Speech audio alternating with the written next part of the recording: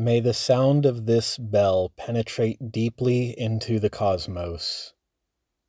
In even the darkest places, may living beings hear it clearly, so their suffering will cease, understanding arises in their hearts, and they can transcend the path of anxiety and sorrow.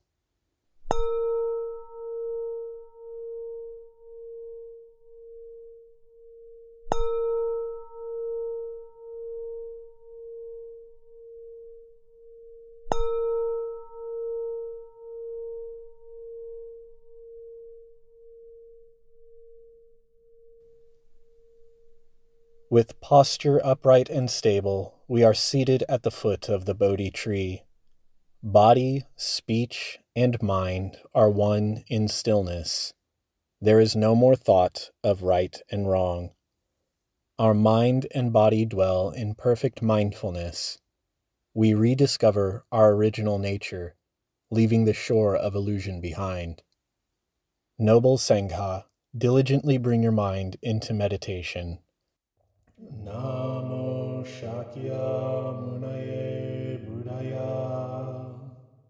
Namo Shakya Munaye Buddhaya.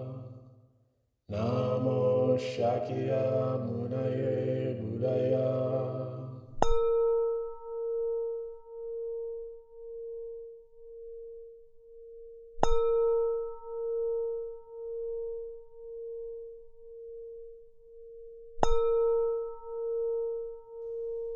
In gratitude, we offer this incense throughout space and time to all Buddhas and Bodhisattvas. May it be fragrant as earth herself, reflecting careful awareness and the fruit of understanding slowly ripening. May we and all beings be companions of Buddhas and Bodhisattvas. May we awaken from forgetfulness and realize our true home. Friends, please join me for a 10-minute meditation. The audio that follows is simply meant to drown out any ambient noise that may distract you from your meditation. If you would like to meditate in silence, please mute your device now.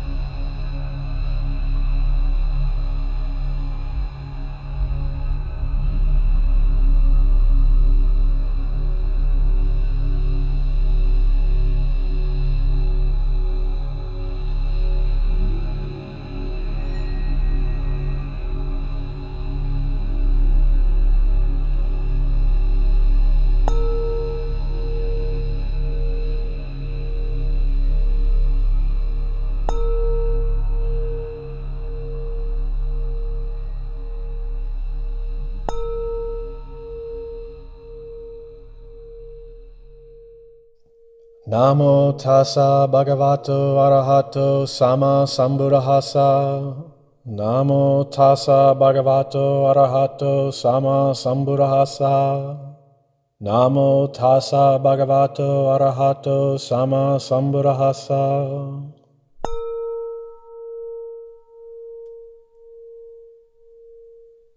The Dharma is deep and lovely. We now have a chance to see, study, and practice it. We vow to realize its true meaning.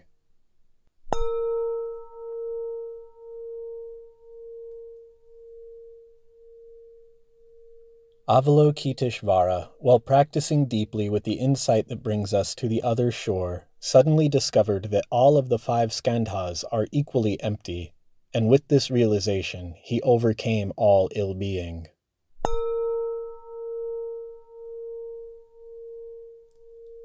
Listen, Shariputra, this body itself is emptiness, and emptiness itself is this body. This body is not other than emptiness, and emptiness is not other than this body. The same is true with feelings, perceptions, mental formations, and consciousness. Listen, Shariputra, all phenomena bear the mark of emptiness. Their true nature is the nature of no birth, no death, no being, no non-being, no defilement, no purity, no increasing, no decreasing. That is why in emptiness, body, feelings, perceptions, mental formations, and consciousness are not separate self-entities. The 18 realms of phenomena, which are the 6 sense organs, the 6 sense objects, and the 6 consciousnesses, are also not separate self-entities. The 12 links of interdependent arising and their extinction are also not separate self-entities. Ill-being, the causes of ill-being, the end of ill-being, the path, insight, and attainment are also not separate self-entities. Whoever can see this no longer needs to attain anything. Bodhisattvas who practice the insight that brings us to the other shore see no more obstacles in their mind, and because there are no more obstacles in their mind, they can overcome all fear, destroy all wrong perceptions, and realize perfect nirvana. All Buddhas in the past, present, and future, by practicing the insight that brings us to the other shore, are all capable of attaining authentic and perfect enlightenment. Therefore, Shariputra, it should be known that the insight that brings us to the other shore is a great mantra, the most illuminating mantra, the highest mantra, a mantra beyond compare, the true wisdom that has the power to put an end to all kinds of suffering. Therefore, let us proclaim a mantra to praise the insight that brings us to the other shore. Gate gate para samgate buddhi svaha. Gate gate para samgate buddhi svaha. Gate gate para samgate buddhi svaha. So what do you think of that little intro to the practice there? Very cool. I thought that was that translation of the Heart Sutra. It goes in depth. I like that whole thing. Yeah, there was no problem with that one bit whatsoever. You have a place record the rest if you want, but I think you can do it. I think it sounds fun. It's perfect. That's marketable. Good. Donate that to the temple. Yeah, I would much rather have Blaze's voice doing it. But yeah, I put all that together today, this afternoon actually. So I just had the chanting from the Heart book on my desk and went out and sat in my truck and recorded, and then came back in and put it on YouTube. It was Dude, it sounded good. The meditation. Yeah. The audio, what do you think of the audio? That was very experimental. I'm sure somebody would be like, oh, it's dark or something. Yeah. I'll definitely be swapping out the audio, trying something a little more chill, but that was the first experiment. Several different types of, I don't know, man. Everybody's got their own idea of what's ideal for that. I personally like stuff like that myself. I just know so many times when I've used it with, I don't know. I think that's probably the most fitting for a group of dudes, especially if you get the other guys in. They shouldn't have a problem with that type of audio. Yeah. But we would play it for old ladies. Who cares? We don't have any old ladies hanging out. Yeah. Yeah, it's good though, man. I like closing on it too, on the thing you did. I like staring in the mirror at the end of practice. Yeah. Did you say you'd pull something up that you'd recently read or something and wanted to share on a particular topic? I saw something. Yeah, I have it here in front of me. So I've been, engaging with some people on Discord outside of our group on Buddhism, and a lot of them have no concept of what even are the Four Noble Truths, like what are the basics, absolute basics of Buddhism. And they get into these kind of like philosophical, metaphysical conversations, and then end up going through these infinite loops or these down these like unanswerable rabbit holes. And I think that that's a bit of a tragedy in that that's not what Buddhism is about. And in so many of his teachings, Shakyamuni made it a point to say there are certain things I'm not going to answer. They're just not part of Buddhism. That's not what we're here to do. We're not here to ask unanswerable questions or set up these metaphysical riddles. And so I wanted to, just in my own practice, go back to the basics and also to share it with our Sangha and to record this and put it in the podcast so that our guys who aren't with us right now can listen later on. Hopefully Blaze will be listening to this on his own time. And also just to have a very basic thing to share with anybody else who's interested. So I think that's important. That's definitely, I don't know, when you said, I mentioned the types of conversations that people get into and, they just kind of write it off as, oh, I'm in Buddhism or something like that. And you're like talking about these people you run into. I was like, oh, you mean me back at some point in the future or in the past? I mean, like before now. Like, yeah, that's how I was. Because I had a bong that had a Buddha on it, and I was like, oh, that Buddha's a fool, like, yeah, whatever. Well, yeah, and I mean, for me, one of the saddest things that I see is when people feel like they need an answer to those unanswerable questions, and that's why they look to religion, because nothing else is answering the question for them of what happens after we die, or is the universe infinite, or whatever the metaphysical question is. And then when they get into Buddhism, they basically present it like, well, if Buddhism can't answer this question for me, then I'm out. I'm done with Buddhism. And there's actually a sutra, I wish I had it pulled up, where there was a monk who said the same thing to Buddha. He said, hey, Buddha, if you can't tell me whether the universe is infinite or finite or, all these other questions, then I'm dropping out of the Sangha. And Shakyamuni's answer was, when you became a monk, did I tell you that I was going to answer that for you? I never said that those were going to be the answers I would provide. And so when people don't get the answers they're looking for, and then they get discouraged and then just go totally off course because they didn't get an answer to a question that they really don't need answered. That's another thing, is that like when people have those kinds of questions, part of my response is, how would that affect your practice? If there is an afterlife or not an afterlife, Or if we know that this planet is someday going to be consumed by our own sun when it goes supernova, how does that affect your daily decisions? How is that going to make you more or less of a jerk to the next person you talk to? Because if it's not affecting your daily decisions, and then it's not influencing your current experience. And if it's not part of your experience, then why does it matter? So, yeah, those are my points. I like that point, and I don't know, I've explored that point similarly with other people, and you bring up the unanswerable question. Now, a lot of the times people have like pretty answerable questions that just don't want to accept an answer to. But sometimes people really present themselves with these questions that really don't have an answer that would carry any validity.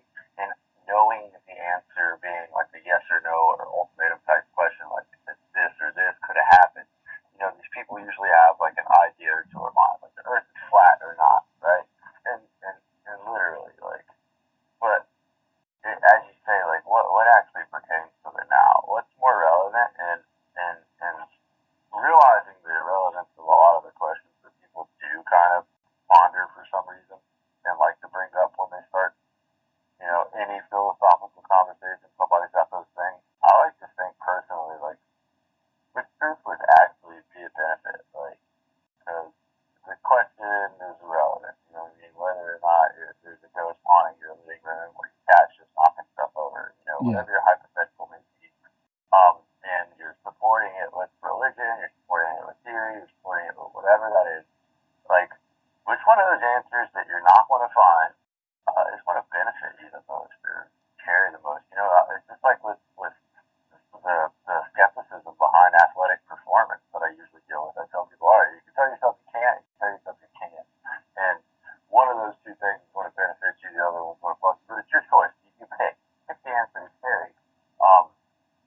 I think that a lot of people immediately will become evasive of that tactic when I use that, especially when they're utilizing religion or philosophy in some sense to justify a belief that supports a feeling that you don't want to let go of, or a history or some part of them that they just, kind of hoping that something would be a certain way to make, something better, I guess, in their past.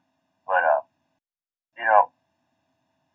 there are things that just holding a thought can make better, and that's something that I haven't really found in Buddhism. Maybe if I can find, not I found it in Buddhism, I found it in tons of people's philosophy, but the idea of just like putting that good out there, I really want to find that sutra discourse. Like I want to find the Buddha talking about like putting out good vibes because he has to.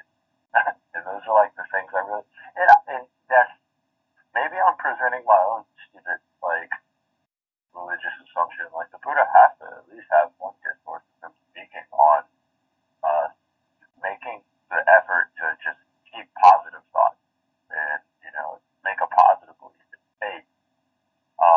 I don't know. I just thought that for a second, like, oh shit, I just have an unanswerable quandary. But I don't know. My point is that like even if we have an unanswerable question, a lot of the times people will evade the fact that you can't just go with one answer that would make you feel a little bit better, be the better way, and stop guessing. And you can have faith in that, but putting faith in that is a lot more difficult than suffering the unknown for a lot of people for some reason. And I think sometimes it is the quest for the unknown. And more so than not, in Buddhism, you run into people that just kind of like, and I think it's because there's a lack of community. There's a lack of people like you saying, hey man, well that really is relevant to actual Buddhist practice, and here's some basic Buddhism. There aren't people doing that. So there are a lot of people that take Buddhism to the extreme and get it mixed up with different types of pagan practices and different sayings. And they create this like neo-religion thing, which is, I guess, cool, spiritual, but not religious type stuff. Buddhism is like the foundation of a lot of that behavior. And that becomes kind of disturbing for me because, I don't know, I just always convert to traditional Buddhist belief, but apparently that's pretty conservative and wrong in the minds of a lot of people that I've encountered on the topic. I don't know, man, but yeah, did you say you had a specific sutra or something pulled up? Yeah, I do. I have it right here. So this is the Buddha's first discourse after his enlightenment.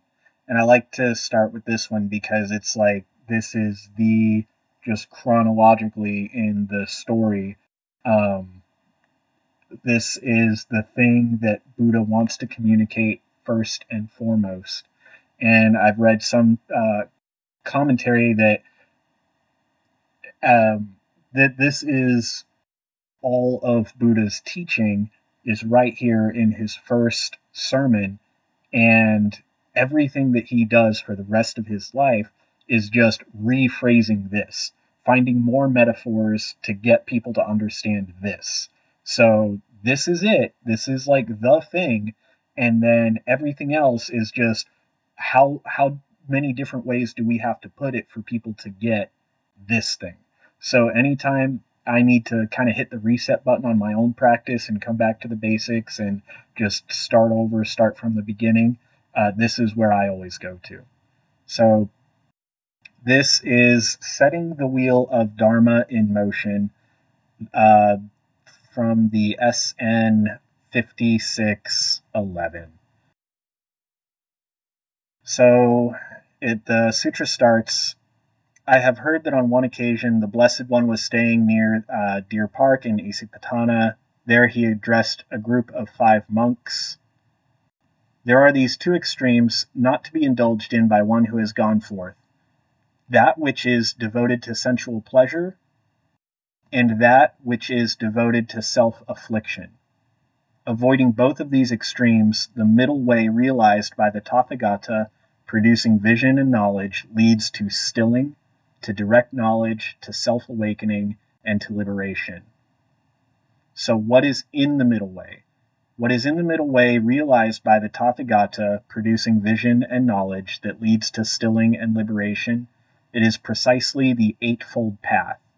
Right view, right resolve, right speech, right action, right livelihood, right effort, right mindfulness, and right concentration. Now this is the noble truth of suffering.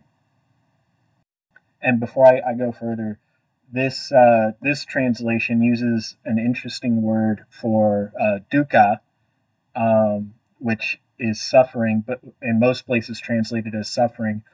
This translator has translated it as stress, which I think is really cool, because when people talk about, Buddhism ending suffering, but then they also know that for the rest of their lives, they're going to suffer a headache. You stub your toe, it's going to hurt. Your loved ones die, you're going to suffer. So you're going to have suffering all your life. So what's the point of Buddhism if it doesn't end all suffering? And there are metaphors, because this same communication problem must have existed in Buddha's time, because there's the metaphor of the 2 arrows. So one is the arrow of the events. You get struck with an arrow and you're in pain, you're in physical pain. The other arrow is the extra mental and emotional pain that we suffer that we don't have to. And it's that avoidable suffering that Buddhism seeks to alleviate and to put an end to. And I think that in our modern society, we understand stress just like that. Yeah, you might be in a situation that sucks, but you don't have to be stressed out about it. Like, that is something that people will understand, even if they have absolutely no introduction to Buddhism. Like, there are all kinds of situations that we've all been through where, okay, I'm here, but I don't have to be stressed about it. And that, the translator shifting that and bringing our modern idea of stress into the sutra, I think is really powerful, because it connects to people's lived experience, even if they know nothing about Buddhism and if they've never practiced it and never heard anything about it before. So these 4 noble truths, these truths of suffering, are here translated as the noble truths of stress. Now this monk is the noble truth of stress. Birth is stressful, aging is stressful, death is stressful, sorrow, lamentation, pain, distress, and despair are stressful. Association with the unloved is stressful. Separation from the beloved is stressful. Not getting what is wanted is stressful. In short, The 5 clinging aggregates are stressful. And this, monks, is the noble truth of the origination of stress. The craving that makes for further becoming, accompanied by passion and delight, relishing, now here, now there, craving for sensuality, craving for becoming, craving for non-becoming. And this, monks, is the noble truth of the cessation of stress. The remainderless fading and cessation, renunciation, relinquishment, release, and letting go of that very craving. And this, monks, is the noble truth of the way of practice, leading to the cessation of stress, precisely this noble eightfold path: right view, right resolve, right speech, right action, right livelihood, right effort, right mindfulness, and right concentration. So the rest of the sutra goes on to do in its classic, very repetitive way of, saying that when I had this realization, this vision arose, and when I had this vision, this insight arose, and so on. And the point of the whole rest of the sutra is the Buddha is saying that if he didn't experience these things, he wouldn't be talking about them. So again, that connection to the actual lived experience is the capstone of this sutra. I think you put that really well. And then tying in, the story of the 2 arrows. I envision that story every time as you being struck with an arrow and then just like holding one, usually stabbing yourself with the other. Right. Because that's what we do. Yeah. And that's the other is the avoidable one. That's the self-inflicted harm. I don't know that, and that's the perfect way to put that. I do appreciate that. I mean, some really, really traditional part of me initially heard you say stress, and I was like, well, that's minimalized shit out of my spiritual beliefs, but not really. I think it is reaching out and it's applying it in a modernized fashion that will be heard by more ears in a familiar way than suffering. Right. Last time I said that I suffered was when my grandma died. How does Buddhism apply to me? Right. Sensation. That's a pretty big word. So yeah, man, explaining to people the people important in Buddhism, bodhisattvas, forego enlightenment throughout their lifetime until they've, seen a universal cessation of suffering and the world suffering, and that's what you have the power to do through practice and belief. Yeah, it's as outlandish to some as, conscious God making other sentient life as itself and its sun and all that stuff, like magic powers and stuff. If you really think about it, but how many people actually get that far in Buddhism, Buddhist philosophy? I don't know. I think the middle way and the Four Noble Truths. I've always kind of recently wanted to do my own take on the middle way and just promoting balance. Like I made a Facebook post the other day or something that was something, but I initially captioned it with suffering is a part of life or something along those lines, like openness with the header of that. But the whole point of it was that, like, what I originally wrote and then just deleted entirety because I didn't want to share that crazy stuff with the world. But I was thinking, it's a balance. A lot of the healthier people and the people that have the more admirable lifestyles, stuff like that, the trendy folks, they force themselves to suffer in gyms and in practices and in refining skills and stuff like that.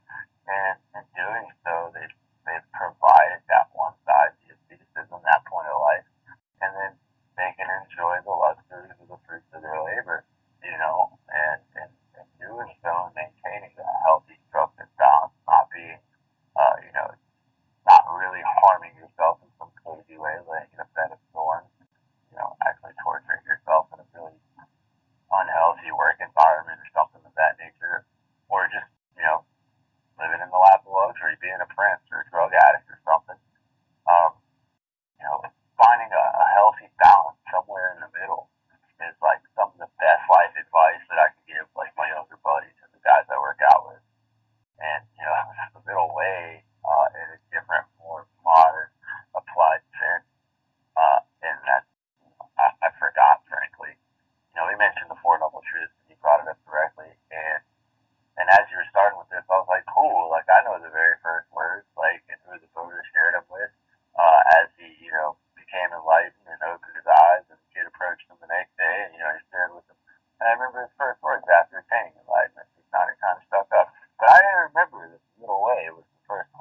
Yeah. of that sermon. And I've just been like today is when I made that social media post, dude. It was today or yesterday, something just recently. It was just fresh in my mind, and I was trying to use the term the middle way. I don't know, man. I just like get lost in trying to express these ideas, and then I realized, that idea is shallow and vapid anyway, dude. You're just doing it for the attention for your business anyway. So who cares? Just post happy trying to get weirdos, you know. That's what I normally do. Is that I'll tell something of the existence, my heart, my genuine belief. It's also three or four paragraphs long, and people are just trying to scroll through. So give it up, Yeah. and I'll just post something stupid. But yeah, man, that's been fresh in my mind, and that was a good reminder that I needed. And I catch myself teaching people about Buddhism all the time. Who the hell am I? I couldn't even remember that. That made me feel bad, but good at the same time. Yeah, that's part of the reason why I like the the whole coming back and starting over and just find for me this is what I build my practice around is I just start at the beginning, and anytime I get distracted, overwhelmed, or down some rabbit hole, or whatever, just come back to what for me is the beginning, and for me that's this sutra.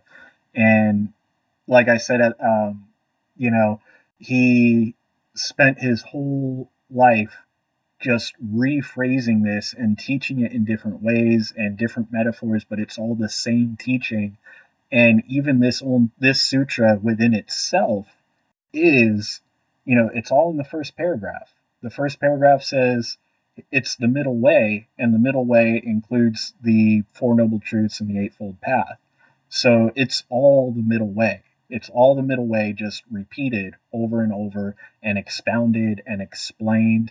But this is what it all comes down to. And if you have some kind of metaphysical question or whatever that isn't answered very quickly and very simply by the basics of Buddhism, then it's probably not something that's worth spending a lot of time on. There was one thing that you mentioned about good vibes, like does Buddha say anything about putting out good vibes?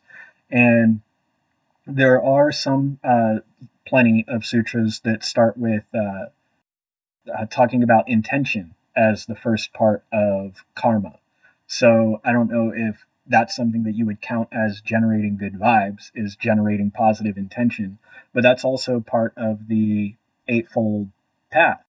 The translation, some of the words here are a little different in the Eightfold Path than the one that I'm used to, but the Eightfold Path that I just read was right view, right resolve, right speech, action, livelihood, effort, mindfulness, and concentration.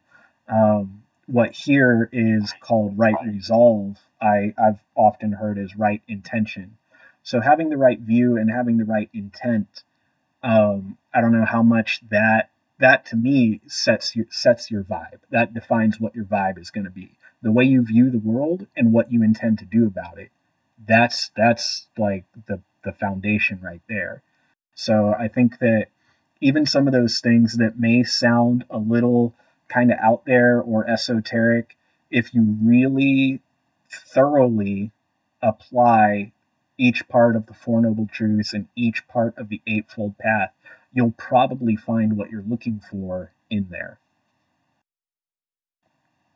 Yeah, I don't know. You made that statement, dude, about how like if it doesn't, if that small process of the Buddha's initial teaching can't help you yield some results to your question, probably bullshit. Like that's honestly, dude, how I how I measure whether or not some spiritual or kooky hippie concept is even worth my time and attention. I don't want to invest much faith in the random things, and I really don't like to have to filter a bunch of nonsense ideas and beliefs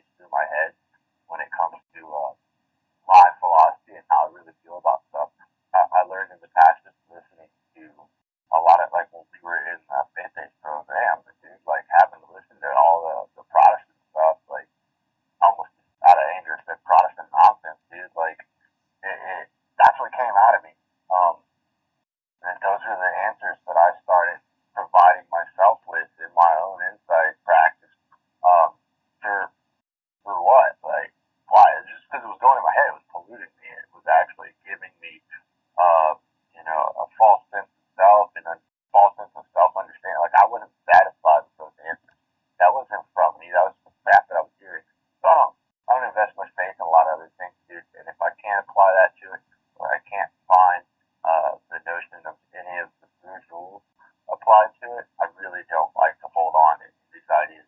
Like, even silly stories, dude, I'd rather remember all about some stupid fictional cartoon character than some conceptual pagan deity of some sort that has some practice to worshiping it. Like, now, I mean, like, because that'll, I don't know, if it doesn't hold that true, I feel judgmental with it. That's where I was going with this as well, is that I sometimes am an asshole about things like that. Like, I will break them down with Buddhism, um, looking for signs of a genuine, uh, what is the word I'm looking for? Like, absolute Buddhist philosophy behind it, because I feel like traditional Buddhism is very absolute, cut dry. And I guess that's where it all comes from, like understanding the philosophy, or like, just look at the Four Noble Truths in a real basic way. That there's no arguing that. I don't care. Right. Try to bring up a deep on top of that, or some other philosophy aside from that, and what's the fucking point? That's aside from the point. This is a good, healthy point that we have to deal with every day. Focus on this. Right. You know what I mean? Like, why ask a question now when we have something right in front of us? We have something to focus on. Put this energy out. Let's worry about making this better. Yeah. It is simple. And yeah, like, I've been a total asshole. Stub my nose at all sorts of spiritual concepts just because, according to my Buddhist beliefs, it's a little bit excessive. Like, there's no point. Whatever. Yeah. It's kind of like, you can tell me all this cool stuff about this practice you did. Oh, I went to this cacao ceremony. This girl was talking about generating world peace and Mars and Gatorade and whatever. And it's like, cool, and how is that going to make you feel better right now? Yeah. Like, oh, it's not. How is that going to do anything of benefit? And then I started applying that, it makes sense. I'll be like, okay, cool. What does that do for the benefit of others? Leaning towards, like, resolving some of the suffering people experience in their day-to-day lives. You guys still walk out of there cultivating an ego self of, oh, I just do trendy ceremonies and stuff like that. You've got stories to tell. There was a sense of joy and pleasure that was cultivated in that we all know that it's not the cessation of suffering. It's just the opposite of suffering. And in its absence, we typically find suffering before we find resolve from that through there. So, I don't know. I just feel like Buddhism has given me a lot of ways to tear a traditional Buddhism at its core. It's given me a lot of ways to tear apart a lot of other spiritual philosophies and be a bit of an asshole at times when I think about it. But it's also helped me stay on a real genuine path and not get into a lot of silly stuff. Don't get me wrong. I'm still all about the theatrics, the dramatic approach, and some of the really beautiful stuff that you find in a lot of other very spiritual practices. But at my heart's core, as a Buddhist, my whole thing is shaping my behavior and myself to be a benefit for my community and self as a means of getting rid of some of that stress, I guess, dude. And made clear by the Buddhist words. I like that, though. It's very true. Whoever made that statement that you read, that you shared, the Buddha, that is like the entirety of the teaching. You told me this before. Everybody. I guess it's like a truth that we know. But that's really cool to think about. Like, literally books and books everywhere, dude. That are just this man trying to speak to different people on a different day at a different time about the same exact thing. Yeah. About experiment in that. Yeah, I'm pretty sure that actually was in a sutra. It was part of the Buddha's dying words when somebody asked him about, like, what should, basically they're asking him to reflect on his life's work. And as he's laying there dying, he says, this whole time I've only been giving you one teaching. So he himself puts it that way. Yeah, that's true. That is what he said. I forgot that as well. Man, I need to get back and study. I read a few things, but I went immediately for the more obscure middle-length crap. But, like, Yeah. some of the cool stuff with the crazy messages that appeal to the ego, I've cultivated that there of the Buddhist. Again, man, like, I've fallen victim to this stuff so much. It's not like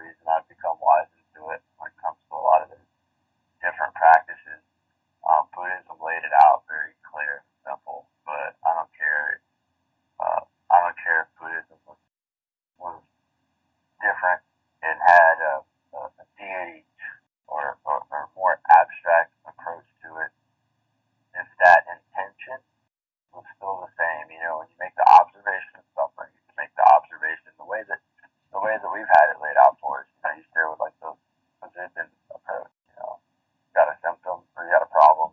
You have symptoms to the problem. You can identify the symptoms. You can alleviate the symptoms. Right. Therefore, I don't know. Like I can't remember that approach. You say it a lot better than I do. I can remember the four noble truths. Yeah. But suffering exists, and you see the cause, and the symptom essentially. I don't know, dude. I can't even recite the four noble truths. I can't walk in that public place now. But my point being is that intention is expressed from that. The intention of the cessation of suffering is expressed from that truth. And that's what I want, man. I don't want to go to heaven.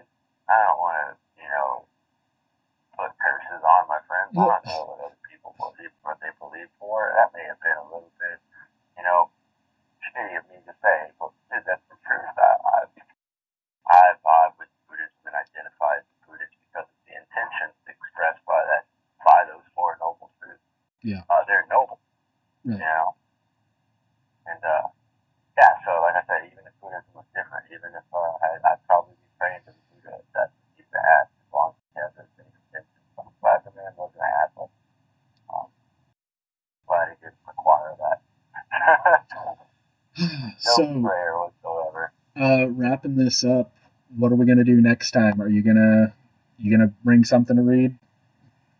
Yeah, I definitely will, and it'll be some random obscure crap that I just recently versed myself in, so I won't feel so stupid. I'm not gonna lie, I mean, I've been reading. No, man, I really appreciate what you brought. It served as a reminder for me, and it really resonated with a lot of crap that I've been thinking lately. And just bringing up the fact that the middle way came before the approach of the words of the Four Noble Truths. Right. In my mind, the timeline was him saying, I'm fully enlightened, or reversibly enlightened, whatever. There was a child that approached him, and he got up, washed himself, and he ran into people and immediately stopped off the Four Noble Truths.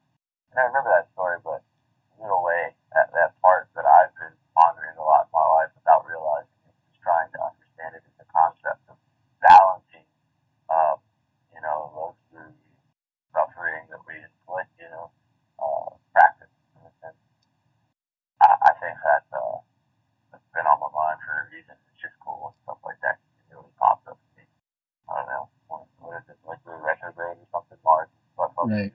So Yeah, something like that. I don't know. Yeah. Yeah. Things. My thoughts are coming up in Buddhism. Oh yeah, and then we discussed that Buddhism is pretty much all the same thing. So as long as I'm relating everything in my life to Buddhist philosophy in some way, shape, or form, I can tie it back to the middle way. Yeah. So that probably might have something to do with it, man. Yeah, dude, I don't know. Again, constant efforts on my part over the next week for the guys. I did reach out to Blaze, and I did reach out to Josh, and I heard back from him, but I didn't want to pester him with the notion of coming here. I just chatted with him in the beginning of the week, and then again, I fell off at the end of the week. So when you asked earlier if I've heard from others, no, because I didn't honestly think to reach out to them in the later half of the week, which is probably ideal. Yeah. I can reach out to them today, and then I'll forget to do it on Saturday next week, right before we get together. So I know how it is, man. And I know Blaze has a lot going on. Like I said, he's got that really chick he posted a picture of after telling me about her, telling us about her, and telling me about her again. So his efforts and energy are pointed in one direction. Oh, yeah. And if you find any in particular other features with Twitter, just make this. The reason I asked about the good vibe thing, dude, is because we utilize it a lot in New Age Buddhist practice. Go to anywhere where people are claiming to be Buddhist and coaching them meditation for $10 donations or whatever. They're gonna not focus on happiness a lot of the times. They're not really gonna talk about like genuine like Buddhist insight. But there's always gonna be that presence of like energy practice, like all right, here's cultivate things. We all come with that intention practice. Yeah. And we translate that differently, you know what I mean? Like there's a real clear cut method of sorry to continue on a tangent as we're talking about cutting it off, but hopefully you don't have any word peace for the next 2 minutes. But intention for me could be real clear cut and dry. Like I introduced the concept before yoga class. Like when I do my Saturday class, I like to ask the class always like, well, what the fuck are you here for? Like what the fuck are we doing here? What are we doing this for? Why do we do this in general? Why are we here right now?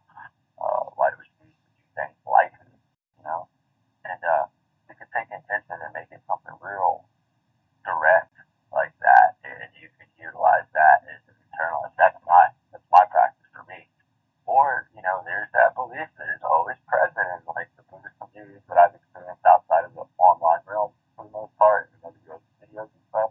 They're like, all right, now we've all come with the same intention of practice that we're going to emit that around the globe, right? We're going to share this loving intention and imagine casting it out. See this beautiful, brilliant light in your visualizations traveling around the world with our intention, carrying those through the parts of the masses. Like, when the fuck did Buddha ever say anything about that shit? Like, that's what I want to know. When did the Buddha ever say some shit like that? That's what I would look for. Even Terry Conrad, one of my favorite teachers, the guy who I've like loved his teaching since I encountered him, and his meditation of projecting the wish of life, like the wish of love or whatever, and then emitting that through generations and masses and stuff. Like, that's Tibetan practice. It's taught by like legitimate monks and stuff, but people are legitimate practitioners. But like, that's why I don't know where's the Buddha telling people to do that in practice? Because as far as I know, the Buddha said a lot of stuff kind of jumping around the fact that that might be just a bullshit and a waste of time. And I see my thoughts as they come, and more importantly, I watch them grow as well. You know, like that's what the Buddha said. That's what I've always read. I've read a ton of books, so that was my kind of point about that, because I believe that stuff and I use it in practice and I teach people that shit. And I just say, well, that's yoga, that's not Buddhism. But yeah, if you see it in Buddhism, let me know. Keep an eye out for it. For sure. Will do. All right, so I'm going to do the little sharing the merit thing and then close out. Sweet.